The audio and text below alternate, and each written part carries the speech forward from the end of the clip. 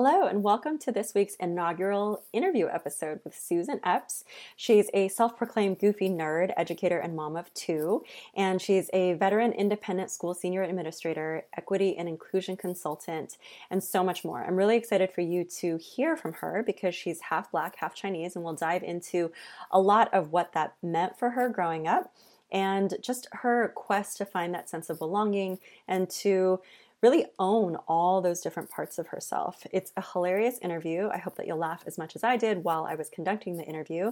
She also does something towards the latter part of the interview where she turns the tables and interviews me, which was really exciting.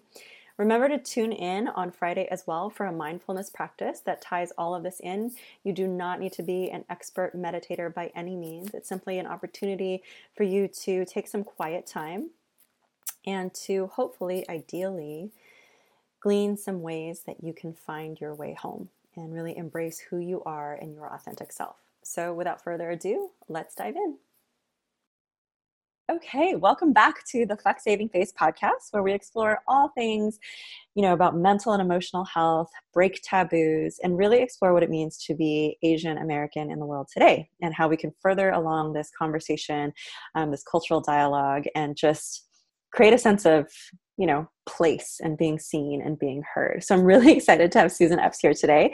A little background, we have a fun connection. So one of my dearest friends, Denise, is Susan's cousin. And I remember hearing Denise throughout the years of our friendship talk about her cousin, who is half Black, half Asian. And I was like, oh, that's such a fascinating mix. Just knowing, when I was growing up in LA and thinking about all the different challenges, because I lived through the riots and all of the different cultural fighting. So I'm here today because, she was recently featured in USA Today, which, we can talk about that because it was all about not wearing makeup after the pandemic and really embracing a new aesthetic for women, which I think is fabulous. I remember going to an OBGYN and them talking about how wearing thongs is such a patriarchal thing because it's so not good for, women's body parts and all this kind of stuff. So fascinating when we move the conversation forward of embracing female beauty. So that's one thing we could talk about. But she's also been a private school administrator and educator and really moving equity and inclusion, that conversation along for the last 20 years. So I'm just going to turn it over to Susan really quickly, just for you to explain, a little bit of your story and your background and even how you culturally identify. Absolutely. So I love this question because I feel like at different points in my life, the answer has been very different. For sure. I mean, if I compare, Susan in middle school, Susan in high school, Susan in college, grad school, and then as a parent and mom, it's shifted slightly. But something that has always been a constant is that I have identified myself as multiracial, but because all of my identifiers are of color and categorized as minority, and I feel like I don't have the same options and choices, nor do I want to choose to say, I just choose to be Asian or I just choose to be Black. I actually identify fully. I used to say, I'm half, African American, I'm half, Chinese, but I learned as I grew up, that's not how I feel. I feel 100%. I feel like I'm double instead of half. And so for me, I feel like I am double, triply, quadruply blessed in that I have these two amazing identifiers. So I definitely identify as, Asian and Black 100%. So that is me. My family background is, it's so unique. My dad was in the military. He was in the Navy. He was stationed in Taiwan, met this hot chick, cool and amazing. That would be my mom. And they got married.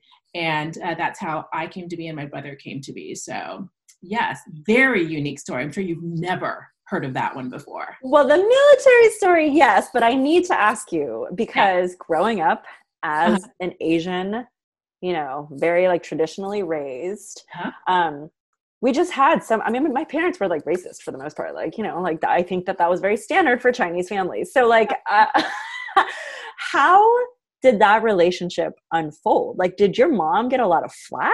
What happened? That would be an affirmative. And obviously I wasn't there when they met. So I've tried to piece things together and my mom and dad are divorced and have been long divorced for a long time, for decades. And so for me, I've tried to piece together from my aunts, from my, cousins, from my from anybody that knew them, like, what was this like? And I think that when my dad actually spoke Chinese. He was a linguist. He spoke, according to him, he said, I knew Chinese and Russian fluently, which means he was probably fine in a Russian or Chinese restaurant. Who knows what that really means? I don't know. Fluency, I don't know. But what's interesting is that he said that they met at a party, instant, attraction and connection.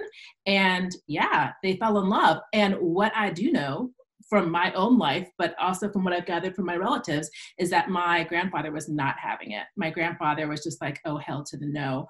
And I remember, so we lived with my grandmother and grandfather, and my grandfather was like a 4-star general for Chiang Kai-shek. He wasn't like, just a regular old citizen. He had his beliefs, he had his values. They probably didn't mesh with him having like, Negro children. It was grandchildren. It was very, very tough for him. And so for me, I remember being young and being with my grandmother and grandfather. And I don't remember having any kind of warmth or connection to my grandfather. However, we lived in the home with them. But my grandmother, Popo, was amazing. I mean, she adored, loved me, fed me constantly. She was a little chubby. I was a little chubby.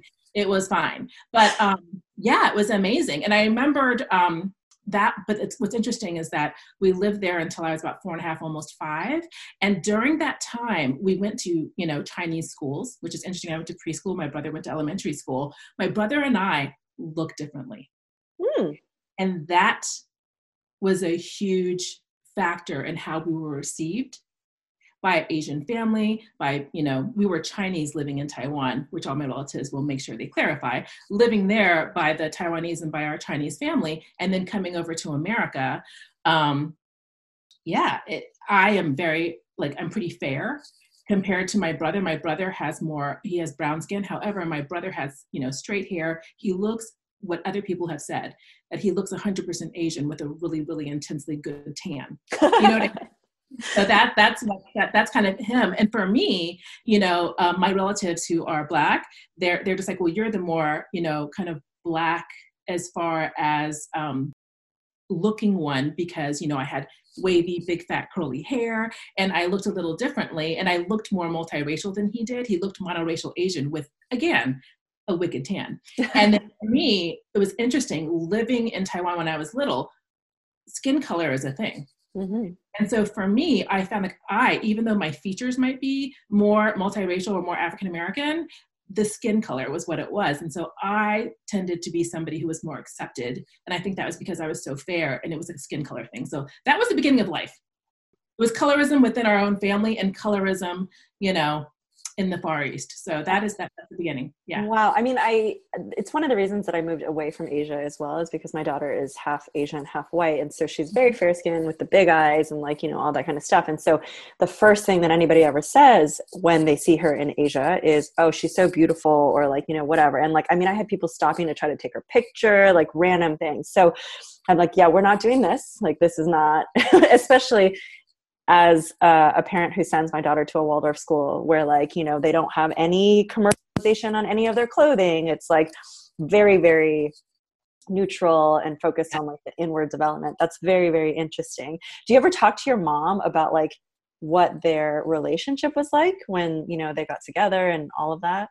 Neither my mother or my father have ever been willing to talk to me about it. They're like, that is adult business. And I was like, I'm 112. It's not I'm not 7 asking you. And I really started asking them probably in high school and then in college. And I was like, I'm an adult. Now I'm an adult with children. I don't know. So very, private, secretive. Interesting. Or boxish about it. I don't know. I don't know if they're afraid that if we open it, all these things will come out. I have no idea. So I don't know what their life was like. I just know from, other relatives. And so your parents also got divorced, which is also non-traditional. And what happened then? How old were you, or how old were they? So I was 4.5, and my brother was, I guess, 9-ish.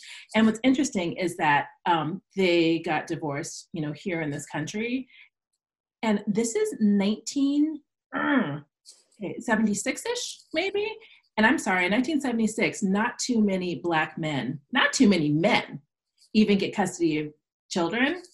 My Black dad got custody of us, full custody of us. So that Wow. was something that was very, I don't even know the story, the ins and outs, of what that is about, but I do know that that is rare.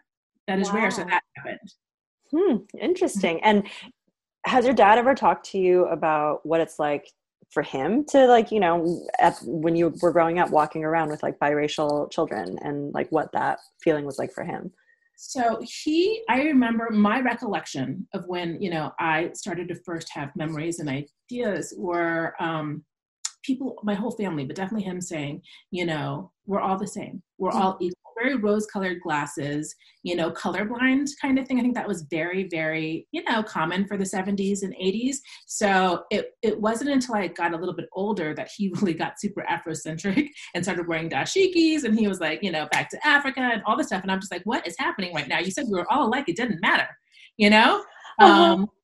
And then he, kind of switched his tune, I think because, decades and times, shifted, but also his own ideology and identity shifted. It wasn't always about assimilating, which I think both of them probably had in common, like, let's just be American, the American dream. But I think his identity shifted, and that definitely impacted, I think, how I saw the world and saw myself. That was very interesting. Well, for example, when I first came to this country, we lived in Washington, D.C. My dad was a military officer. He was in the Navy.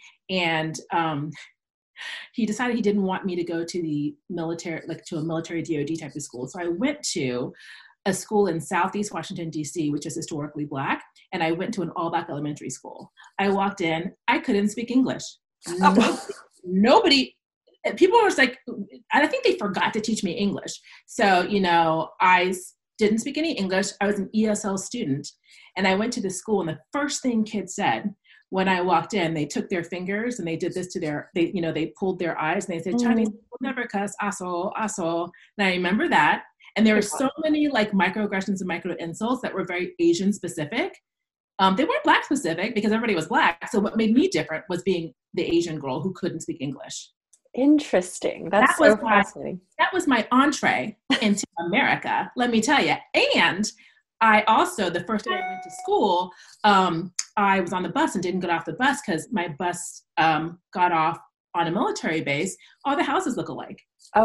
And I didn't speak English either. So, legend has it, I was, at the police station or whatever, the military police station, and my neighbor, who we called Aunt Kathleen, somebody got a call, and they had to get this little Chinese girl home. So anyway, my life was very much, let's throw you into America, girl. I look like Moana, however, I was very much treated like Mulan. So that was my entree into American life.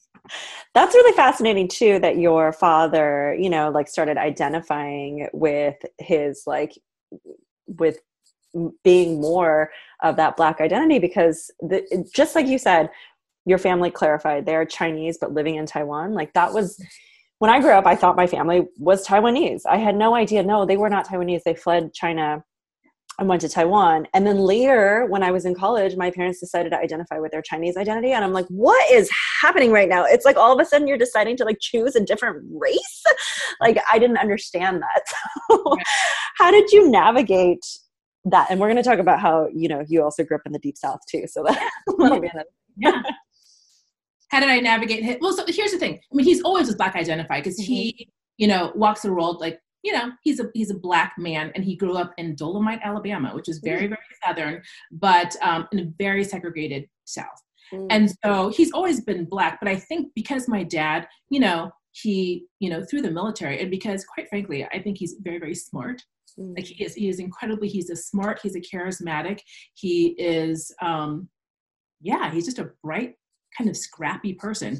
He knew, even though he might not have had, private school educations. He grew up in the segregated South in the 40s and 50s and 60s. So that's a different era where he didn't have access to different things. But my dad totally tore up like any kind of opportunity. He's like, ooh, let's seize that. Let's seize that and make it bigger. So he always knew he was Black. However, he always knew he lived in a white universe.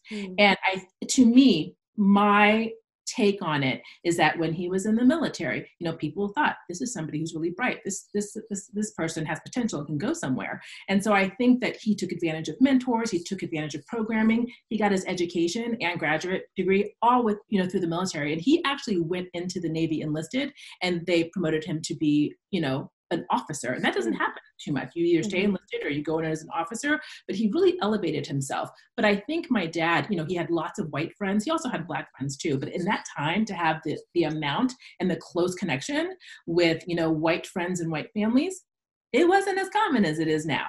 And so for him, he knew how to navigate that world. But I think that as we got older, to me, what I now with my adult eyes and now as a parent looking, at him, I think he wanted to make sure that he established, the Afrocentricness of it all, if you will, because he knew that he had 2 children who were going to go out into the universe. And maybe at the beginning of life, he was just like, everybody's great. Everybody's the same. He's like, that's not the case.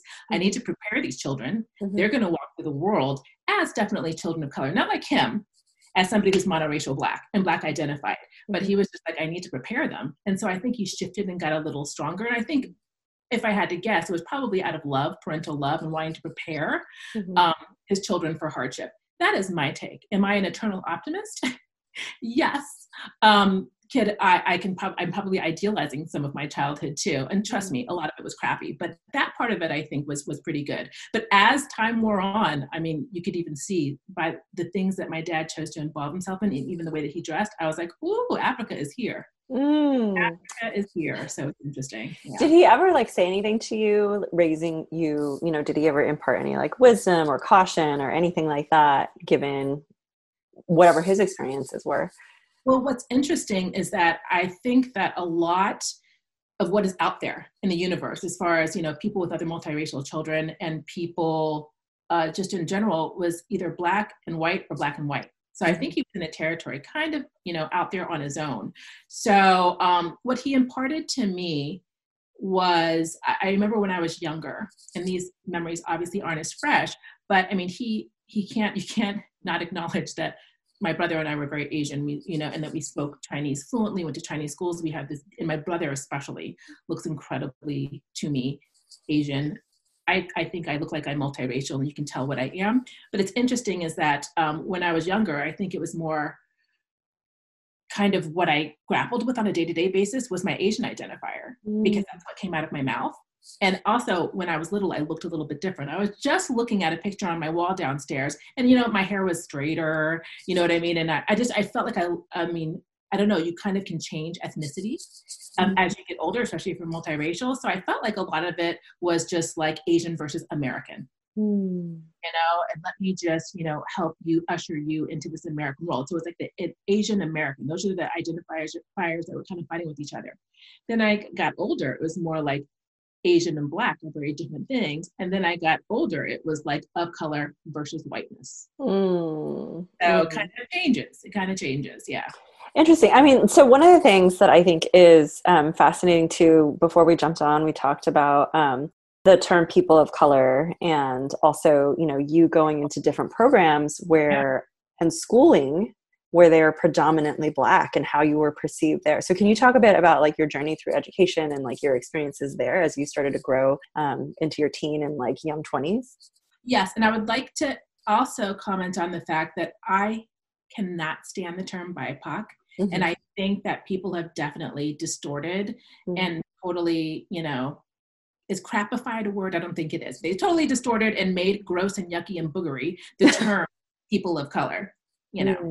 Can you talk a little bit, why is it that you don't like BIPOC? Because I mean, we were saying that growing up, I was recognized as a minority. So that is how I identified. So when all of this current cultural conversation came in and people were saying people of color and whatnot, I was like, wait, what? I don't understand.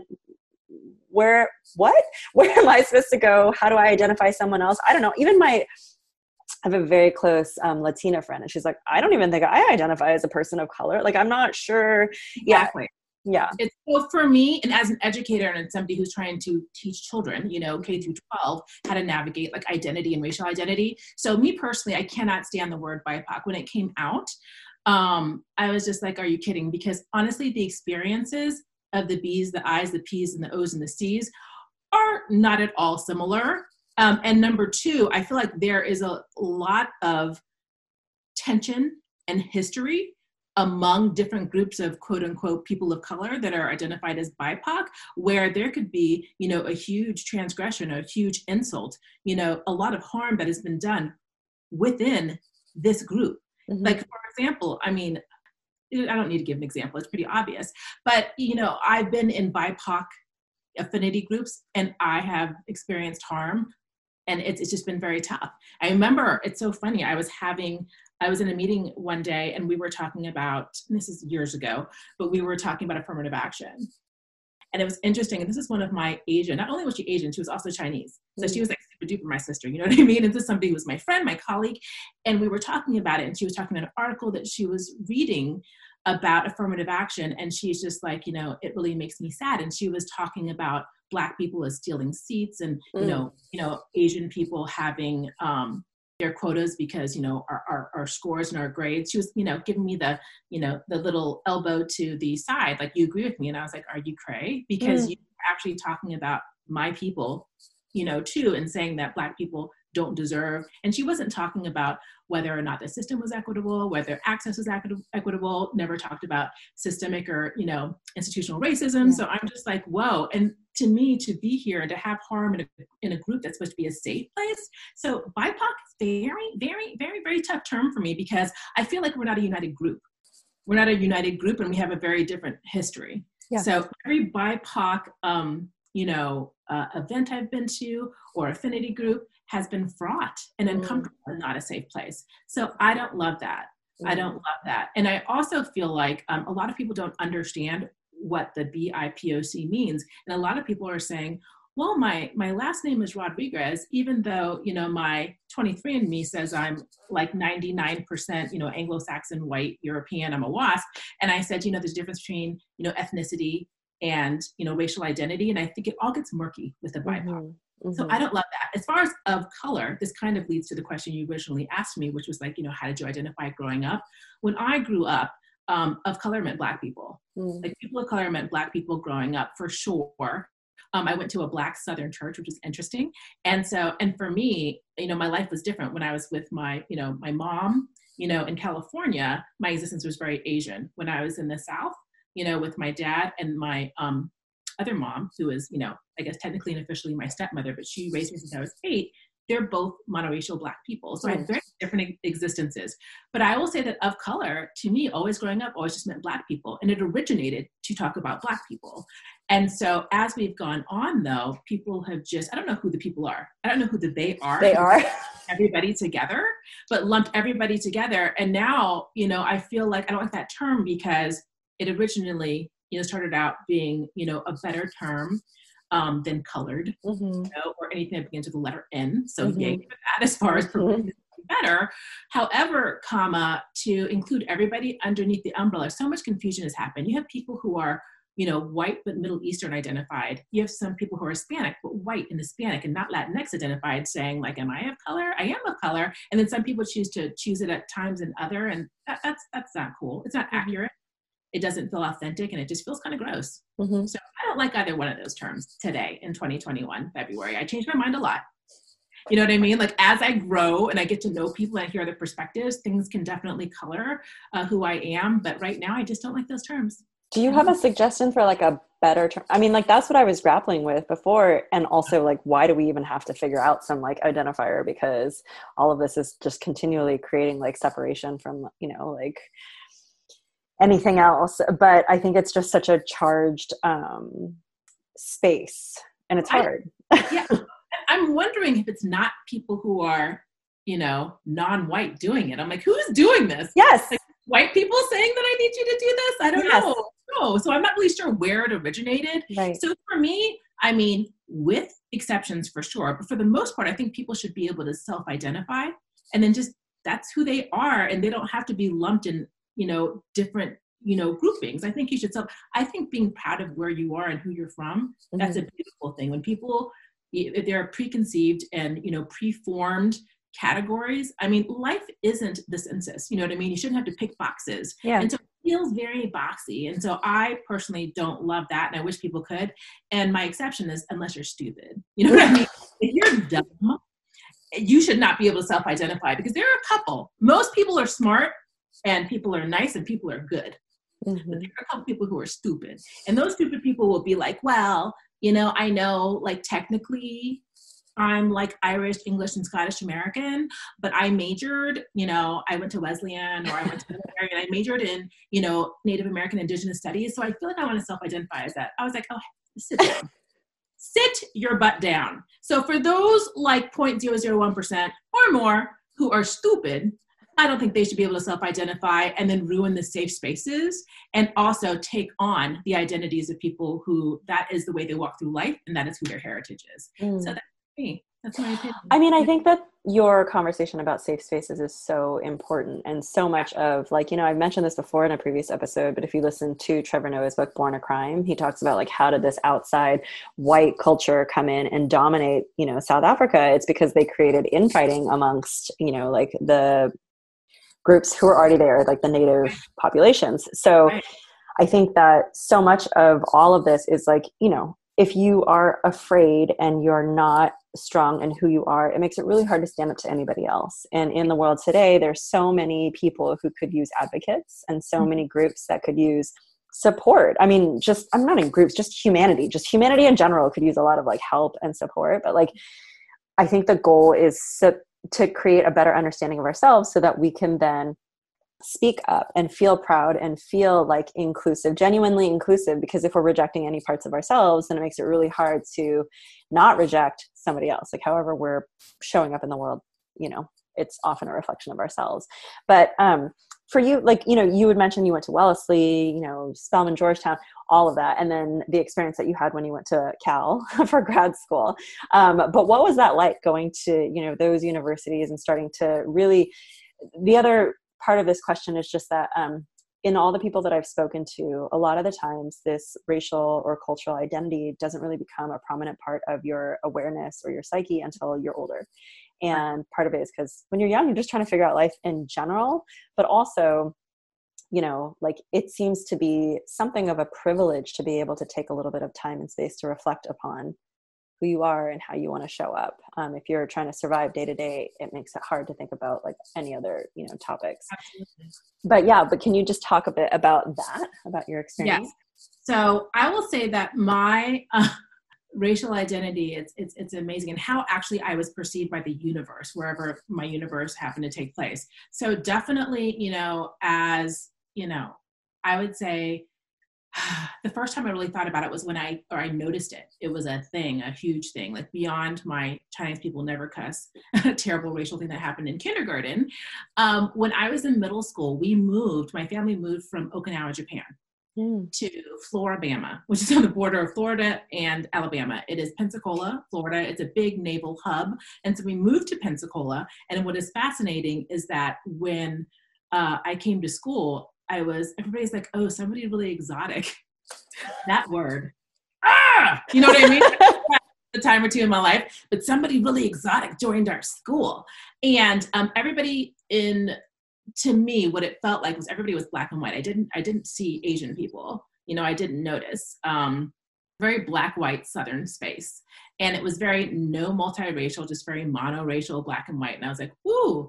And then it was interesting. I heard a couple days after being there that a Japanese person joined the school. And I was like, oh my gosh, I totally want to meet her. And two of my friends were like, that's you. And I was like, Japanese. They said, but the principal said, or the teacher said that you were from Okinawa.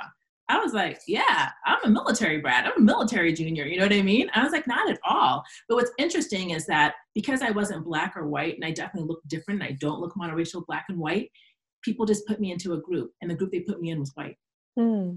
So all my friends were white, you know, in school. And it was very segregated, very segregated. So I ate with white people at the lunch table. When I was in classes with all white people. When I was in PE, the girls would get together, and it was the white girls dressing together and the black girls dressing together. I was never, ever part of the black population in middle school.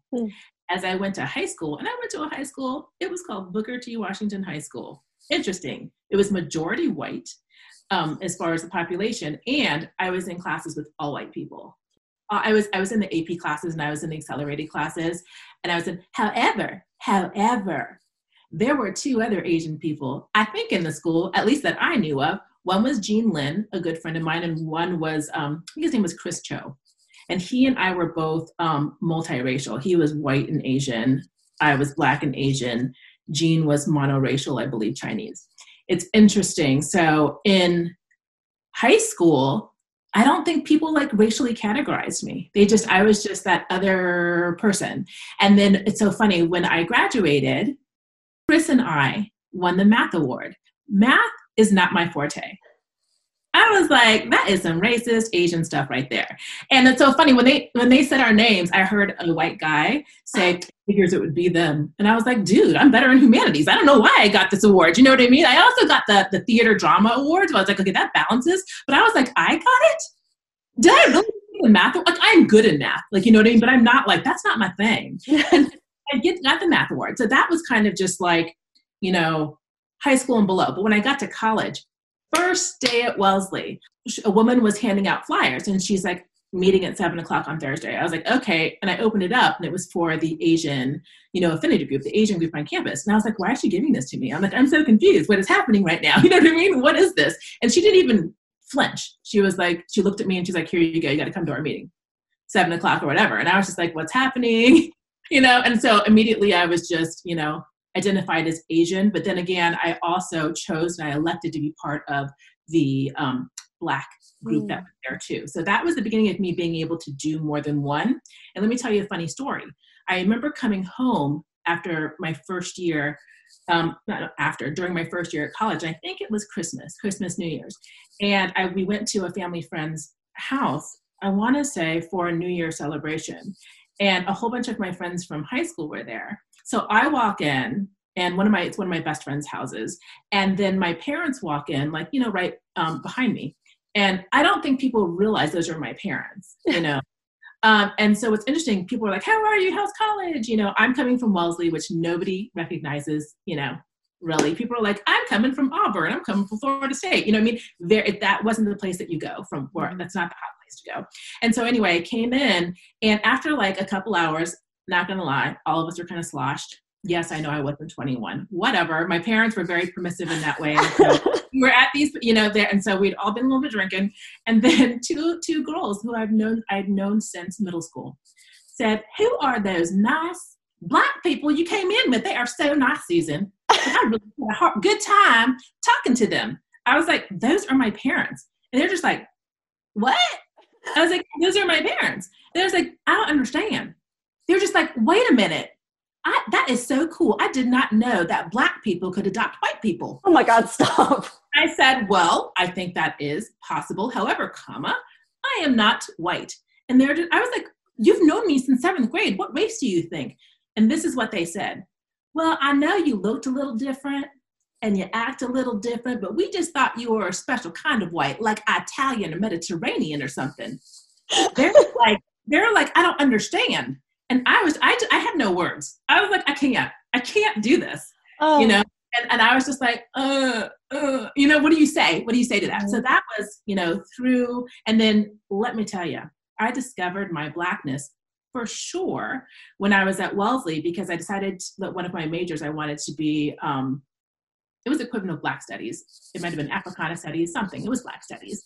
And I remember my parents being like, you can't major in Black. That's not a thing. You can't major in color. And they were like so upset. They were like, you need to major in something real, concrete, like be pre-med or be pre-law or do something. And they were like, They were like, no, that's no. But anyway, I was very, very Afrocentric. Then my junior year came, and my parents really pushed me to apply to this 12 college exchange program to go to Spelman for a semester. And I was like, I don't want to go to an historically Black college or university. I don't want to go to a Black school. I haven't like really like connected to being like to Black people in that way, except people I'm related to. And they're like, oh God, we have failed. Like, hopefully she can't. You know, I got it. And then when I went there, it was an amazing experience. I turned back into the Asian girl. Because in an all Black universe, what sticks out and what's different about me is being Asian. So it's me, and there's another a woman there. Her name is Kimiko.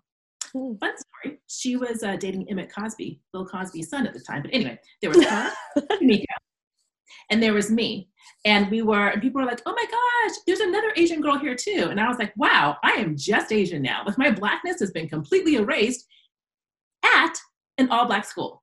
So that was my existence. So I became Asian again. So people put me in categories of, are you Asian? Are you black? Are you multiracial? I don't know, depending on the era, depending on the environment, but I became that again, which was fascinating. So, and then as I got older, I went to grad school. Things ebbed and flowed, but one thing that's been consistent with me, that I've always been Black because America deems me Black. Like, I know it's not the Jim Crow era, nor was it throughout my lifetime. However, people just, they said, no matter what, you're Black, you can be Black but you're always Black. And in a way that was comforting and good, but a way that was kind of jacked up too. You know what I mean? Like, the decision wasn't mine. If it were, I think I would have chosen it anyway, because that's how I walk through the world in lots of ways. But so it's been very, very interesting. So it's ebbed, it's flowed as far as like how really the universe sees me more than how I see myself. But as an awakened, kind of in touch adult, for sure, I identify myself as Black and Asian. However, to be completely honest with you, like, I don't think you should, it's not like the race Olympics or anything. You shouldn't like say I'm X% or the gold medal goes to this race. But honestly, my experiences and my heart are much more Black identified because they have to be in this country. I think if I lived someplace else, it'd be different. But here, it has to be. You know what I mean? I haven't been given that choice as much. And I remember, I don't know, I was a lot younger. I remember Halle Berry was like on the cover of Essence or Ebony, and I read this article, and she was like, I know my mom's white, but I totally identify as Black. And I was like, how could she not identify as a whole nother part of her heritage? And then I remembered, thinking about that again. I think it's very different to be Black and white, because a lot of people want to empower and give voice to how they walk through the world, but also what is most marginalized. But when you are two things that are marginalized, but to different degrees, it is very different. It is very different. It is very different. So anyway, yeah, that's who I am. It's very, murky and muddy at times and messy, but that is kind of how my racial identity formed. And now that I am, a mom, I'm probably not, my memory is shot to hell because I'm a mom. And I'm probably like more practical than intellectual or theoretical. Like, you know what? I don't really care like what people think. Like, I'm definitely Black. I'm definitely Asian. I'm a woman of color. I love who I am. And I'm kind of like embracing it all without being so like headspace about it, So well, and your children are multi-ethnic as well. So how has it been raising them? That is a great question, because here's the interesting thing. They look different from one another. And one looks very much like me, the other one does not. And I feel like, as a mom, you see what you want to see, but it's interesting to kind of see how the world embraces them and responds to them. So my youngest looks Asian. Like, Denise, who's really I call her my sister cousin. She's more like my sister than my cousin. I was just like, oh my gosh, I had a completely Asian child. Like, how did that happen? Right? So he came out super Asian. He looks more Asian than I do. And I mean, I don't know, we haven't done a DNA test, but as far as what his grandparents, he has one monoracial Asian parent who looks just like her. Asian. Like, I don't know how it happened. And Denise, I remember when she first saw Carter, she's like, I was like, I am. Yeah, an Asian child. So he's like 100% Asian. My oldest child looks white. So that is fascinating. That's how the world kind of sees him. I was just, it's so funny. I remember, after I gave birth to him, the nurse was like, hey, do you want us to put, the baby in the nursery? I was like, no, because I don't think they'll give him back. I'm not sure they'll like pair me. I know we had these little wrist things on, but I was like so nervous. Having those two children who look like that, but my identity and our identity is such, it's interesting. They're still young enough that I haven't had to really, really do it. But I will say, when my kids were little and in strollers and I'm going to the park with the other moms, people all assumed I was the nanny for my children, because I had these children who did not look as ethnic as I did, nor did my first one definitely didn't look of color. And so I was just like, that was fascinating to have, my identifier, yours, definitely of color, Mm. Of being Black, of being Asian, and then having people, actually, I think they assumed that I was Latina and a nanny. It's so interesting because I've had people come up to me and they'd be speaking like really not great Spanish with me, asking me a question. I said, I haven't taken Spanish for many years since I was in school and I don't speak it, but if you could just speak English, I could probably help you. It was very interesting. I wanted to talk about the House of Ho. Well, there's like, a couple shows that are happening right now in House contemporary culture. Yeah. And when I talk to people who are, of any Asian descent watching these shows, House of Ho and then Bling Empire, I think it's the word that comes up a lot is triggering. I started 2 days ago. Okay, watching House of Ho. I've only watched maybe 3 or 4 episodes, and all of my friends are just like, it is the best thing. I can't stop watching it. I'm so glad there's an Asian voice, because there've been so few. Basically, there's only been like Mulan, Toilet Club, and Crazy Rich Asians. And like what Americans, Black and white Americans say, that is what I know of, and some saw Fresh Off the Boat. So there's a Better Luck Tomorrow about like all like, the crazy competitive edge of that. Yeah. So, the stereotypes. they read like Tiger Mom, maybe, and that's it. And so there's like, this is fascinating. Everybody's like, they're like, it's so funny. So I'm just like, you know what? I need funny in my life. I'm going to watch House of Ho and then watch Bling Empire. 48 hours ago, I watch it.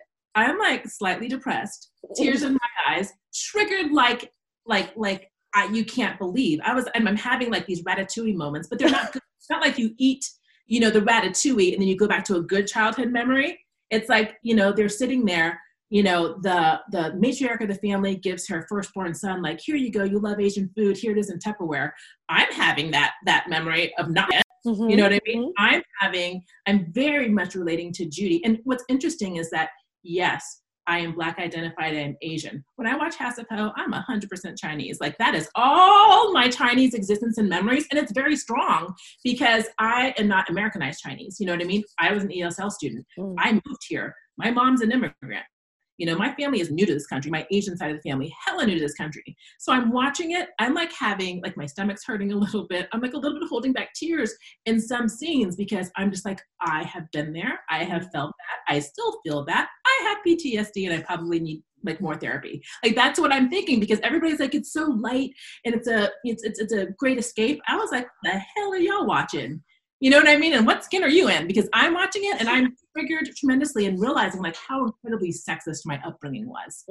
It's incredibly sexist and it was incredibly just hard and, not equitable, not fair, not welcoming, and not inclusive. And I'm just talking about within the Asianness of it all, not my other Black identity or my multiracial identity, but it was just among the Asian stuff, man, that stunk. A lot of it stunk. And people were just like, well, you only lived over there until you were like almost 5. I was like, it doesn't matter your location. Okay. All the isms within like Asian culture follow you wherever you are. So they followed me and I realized I was just like, wow, this is not an uncommon story, but it happens so frequently. And to everyone, I was like, this has to stop. This feeling so obligated, feeling like you have to carry on the name or legacy or the ancestry, feeling like you can't do X, Y, and Z because it will reflect poorly, feeling like you are lesser than because you're a female, all of these things, feeling like you really, really have to marry and procreate in X kind of Asian way. All me.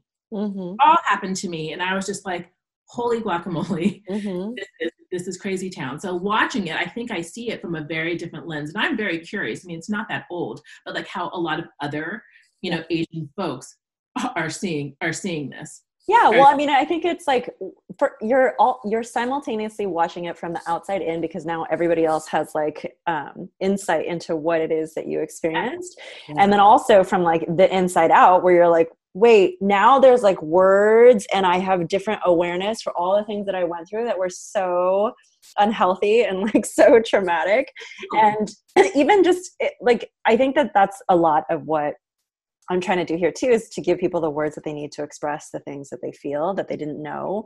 And I think if you're constantly experiencing microaggressions or outward overt aggressions, it's easy to like shove it real far down because you got to like figure it out. And then also like, but then once something comes up, to be able to like point to it and say like, oh my gosh, like, that's what happened to me. Like, I think it's like re-traumatizing, and I really feel like, you know, there needs to be a whole like therapy session around like these shows that are coming out now.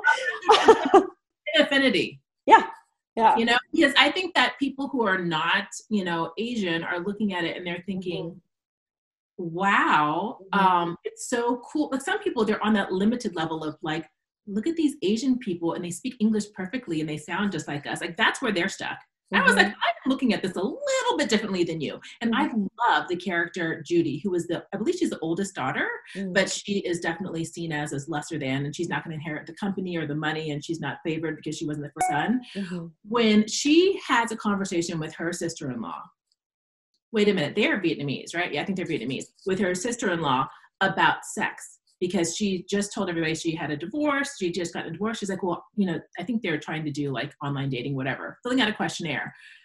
Just the shock and awe of the sister-in-law of how incredibly open-minded she is about talking about sex and about her own sexuality.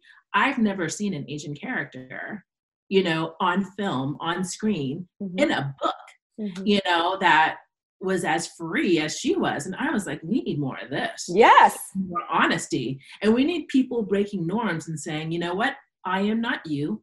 I don't represent all of that of the old country, the old world, you know, so to speak. This is a new universe. It's a new universe that you brought me into. Yeah. Yeah. You came to this country in 1976 or whatever it was when they came. Oh my gosh, that was the same year as me, I think. As my, that's interesting. Ooh, parallels. But like for me, I was just like, I think there's so much greatness and empowering. And again, I'm only a couple episodes in, but I'm really curious to see, you know, what comes of this. And also I heard that they also got signed for a second season. And I'm wondering if it's going to stay authentic or if they're going to try to, you know, Kardashianize it all and just like, this is different. Let's make sure we, you know, commodify it and that we monetize it and make sure we can, you know, continue and have a universal appeal. So everybody, I was like, forget universe. We don't need universal anything. We need to see what's real, see what's really genuine. And so in ways, I love it. I love it, period. How about that? I love it, but there are moments where I am triggered like no other and tears come to my eyes. I was like, oh my gosh. And it makes me think about like, what am I willing to accept? What am I still trapped in? What am I still burdened with? But also, what are the wonderful things and the beautiful things and things that I can celebrate and pass on to my kids? But I didn't really think about it that deeply. And this reality show is forcing me to. Well, yeah. And I think that that's the thing about getting characters that look like you in books and, you know, characters that look like you on TV. Like you can start at least to reflect upon it. Because otherwise, if we didn't have these like cultural, you know, shows and everything, that we wouldn't have an opportunity to actually like think about it for a second and be like, oh, whoa, like, you know, just going through your day to day. I mean, even like just small things. I mean, like, you know, the man that I'm dating now, he's a white man. And so he was having a conversation with his parents. Like they were just talking on the phone. And I'm listening, like, you know, I'm in my room, like doing some work and stuff, but like I could hear like bits every now and again, just whatever, daily banter. And after he got off the phone, we ended up going for a walk that night. And I was like, you know, I think it's really cool that you can have a conversation with your parents just about daily things. Like it's easy, because I can't have that conversation with my parents because we don't speak the same language. And like, oh gosh, yes. I can't even ask them. I mean, like just even basic elementary dialogue can be challenging. So then it's like an extra barrier. And so if I want to make that concerted effort to connect to my parents, not only are there the whole, am I going to be judged for this thing that I say or this thing that I do? Like there's the bigger, you know, ideas, but even just the small day-to-day conversations. And it really made me realize like, wow, you're able to have a completely different relationship with your parents for that mere fact alone, that you can share a language and there's no barrier there, that you can just say, hi, hello, how are you doing? What are you up to? And I can't, and after I said that to him, he was like, whoa, like it was like, that thought, why would that have ever come up for him? Like, that would never come up. And so I think that these shows, and, you know, for better or for worse, at least start to allow us to like kind of have that sort of conversation and the expand awareness. Because that small moment alone brought us closer together, because it lent a new lens of compassion or awareness or understanding. And so I think that that's what I hope happens more and more, is like not the cancel culture that we're all a part of, or like the I don't understand, like whatever, like, you know, that kind of stuff. Like just those small moments can make such a big difference. They can. I have a question for you. I'm going to flip this. I'm going to ask you a question, because this is fascinating, because I'm trying to figure out my answer too. Do you think that there is hope? And I'm going to give you my answer. I'm actually going to ask you and not answer it myself. Do you think there is hope for, you know, our parents to be capable of and have the desire to have those hello, how are you conversations, and to have that closeness?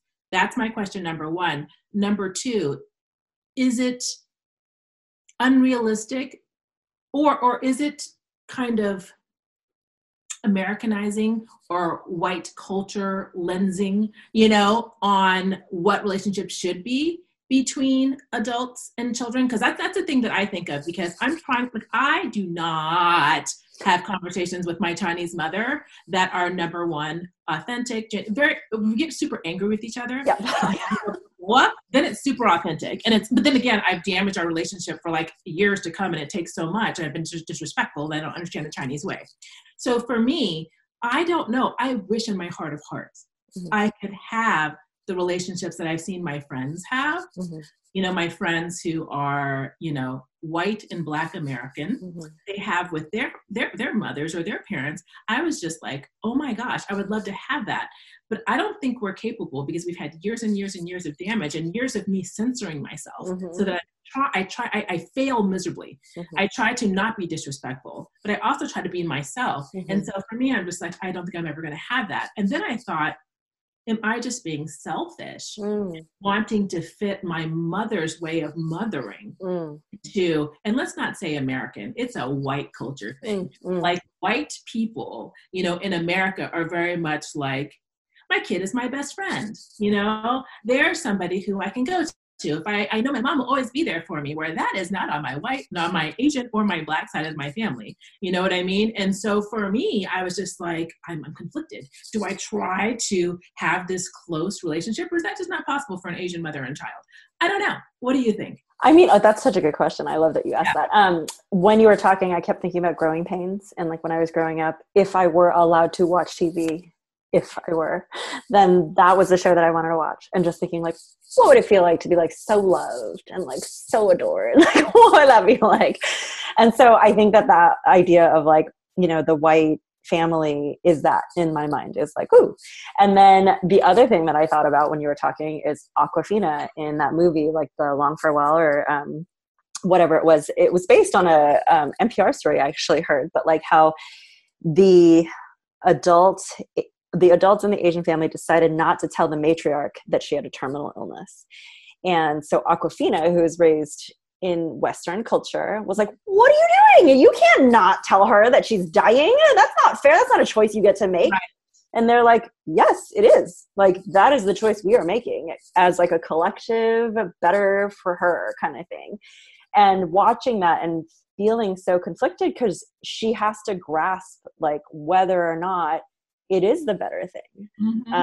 And, you know, she was raised differently, so she has different ideals. But then in the end, and spoiler alert, just going to let you know how it ends, but that the grandmother ends up living because she doesn't know she has this diagnosis. So like, yeah, in the NPR story and in this movie, she ends up living. Like, so was it a bad thing that they did that? And like, so I feel like, you know, similar to you, there have been years of damage. Like, I know that at some point my mom tried to like reach out, you know, like, but it was also when I was in the middle of my eating disorder therapy, and I was dredging up all of my past and being like, it's too little too late. You're not going to fix this.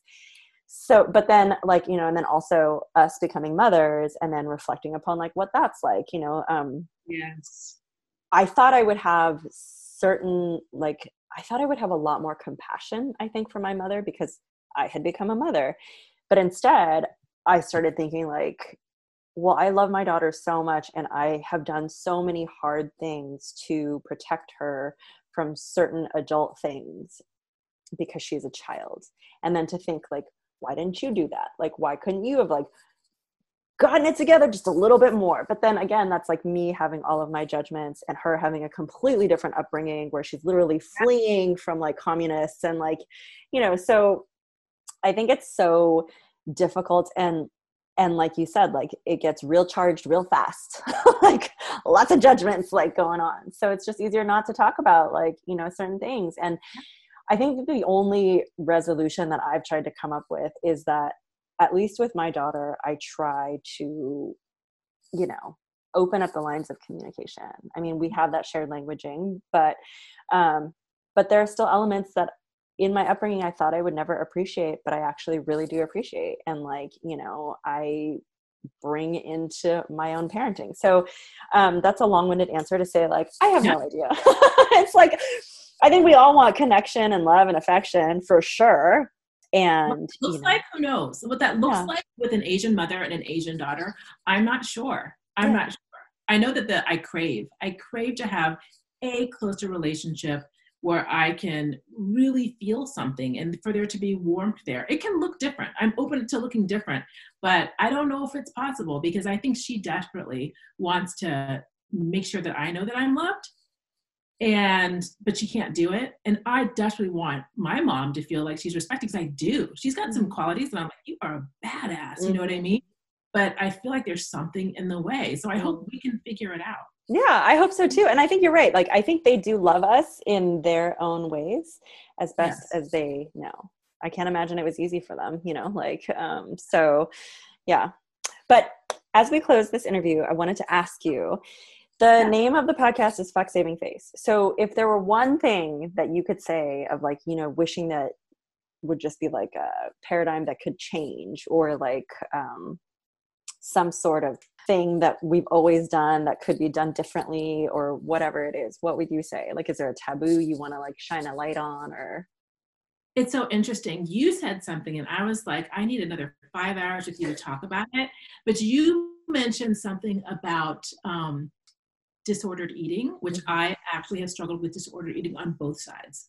Disordered overeating, disordered undereating. A lot of it dealing with Asian identities. So I feel like one, myth about Asian women is that no matter what, we have perfect bodies, that we're naturally very thin, Asian don't raisin, I was like, that doesn't even rhyme. But, I might have made that up because I was like, Black don't crack and Asian don't raisin. But there's so many myths about like, Asian women and like beauty ideals, and that we are forever going to look timeless. We are never going to wrinkle. We are never going to, have saddlebags and cellulite.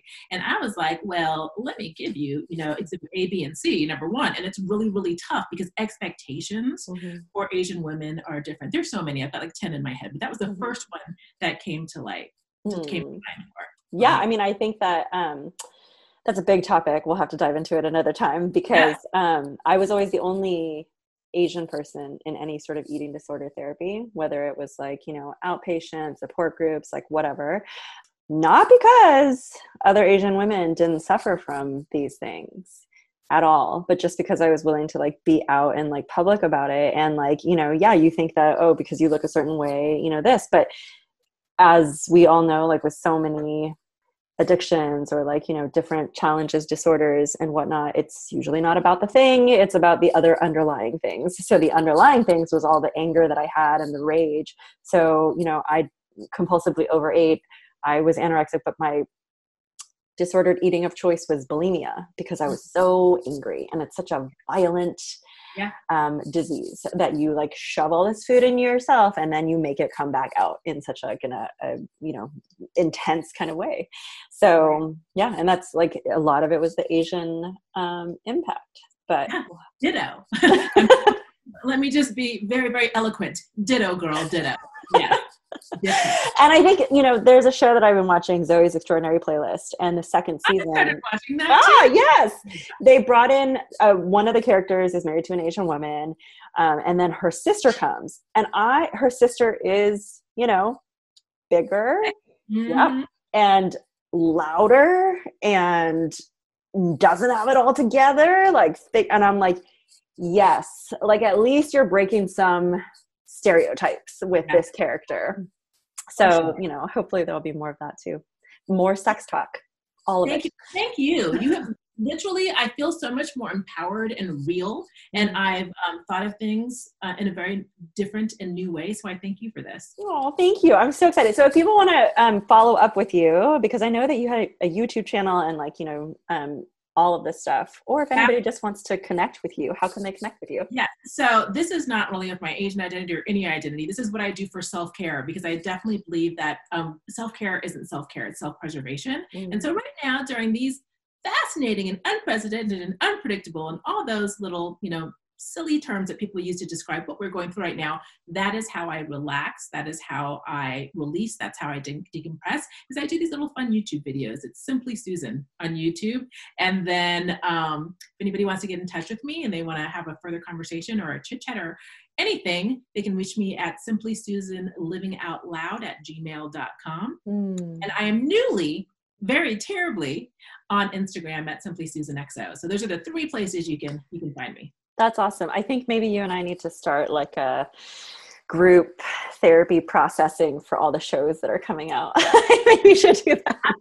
Because I am crying in my bed alone at night, being super sad about things. And yes, that would be wonderful. Yeah.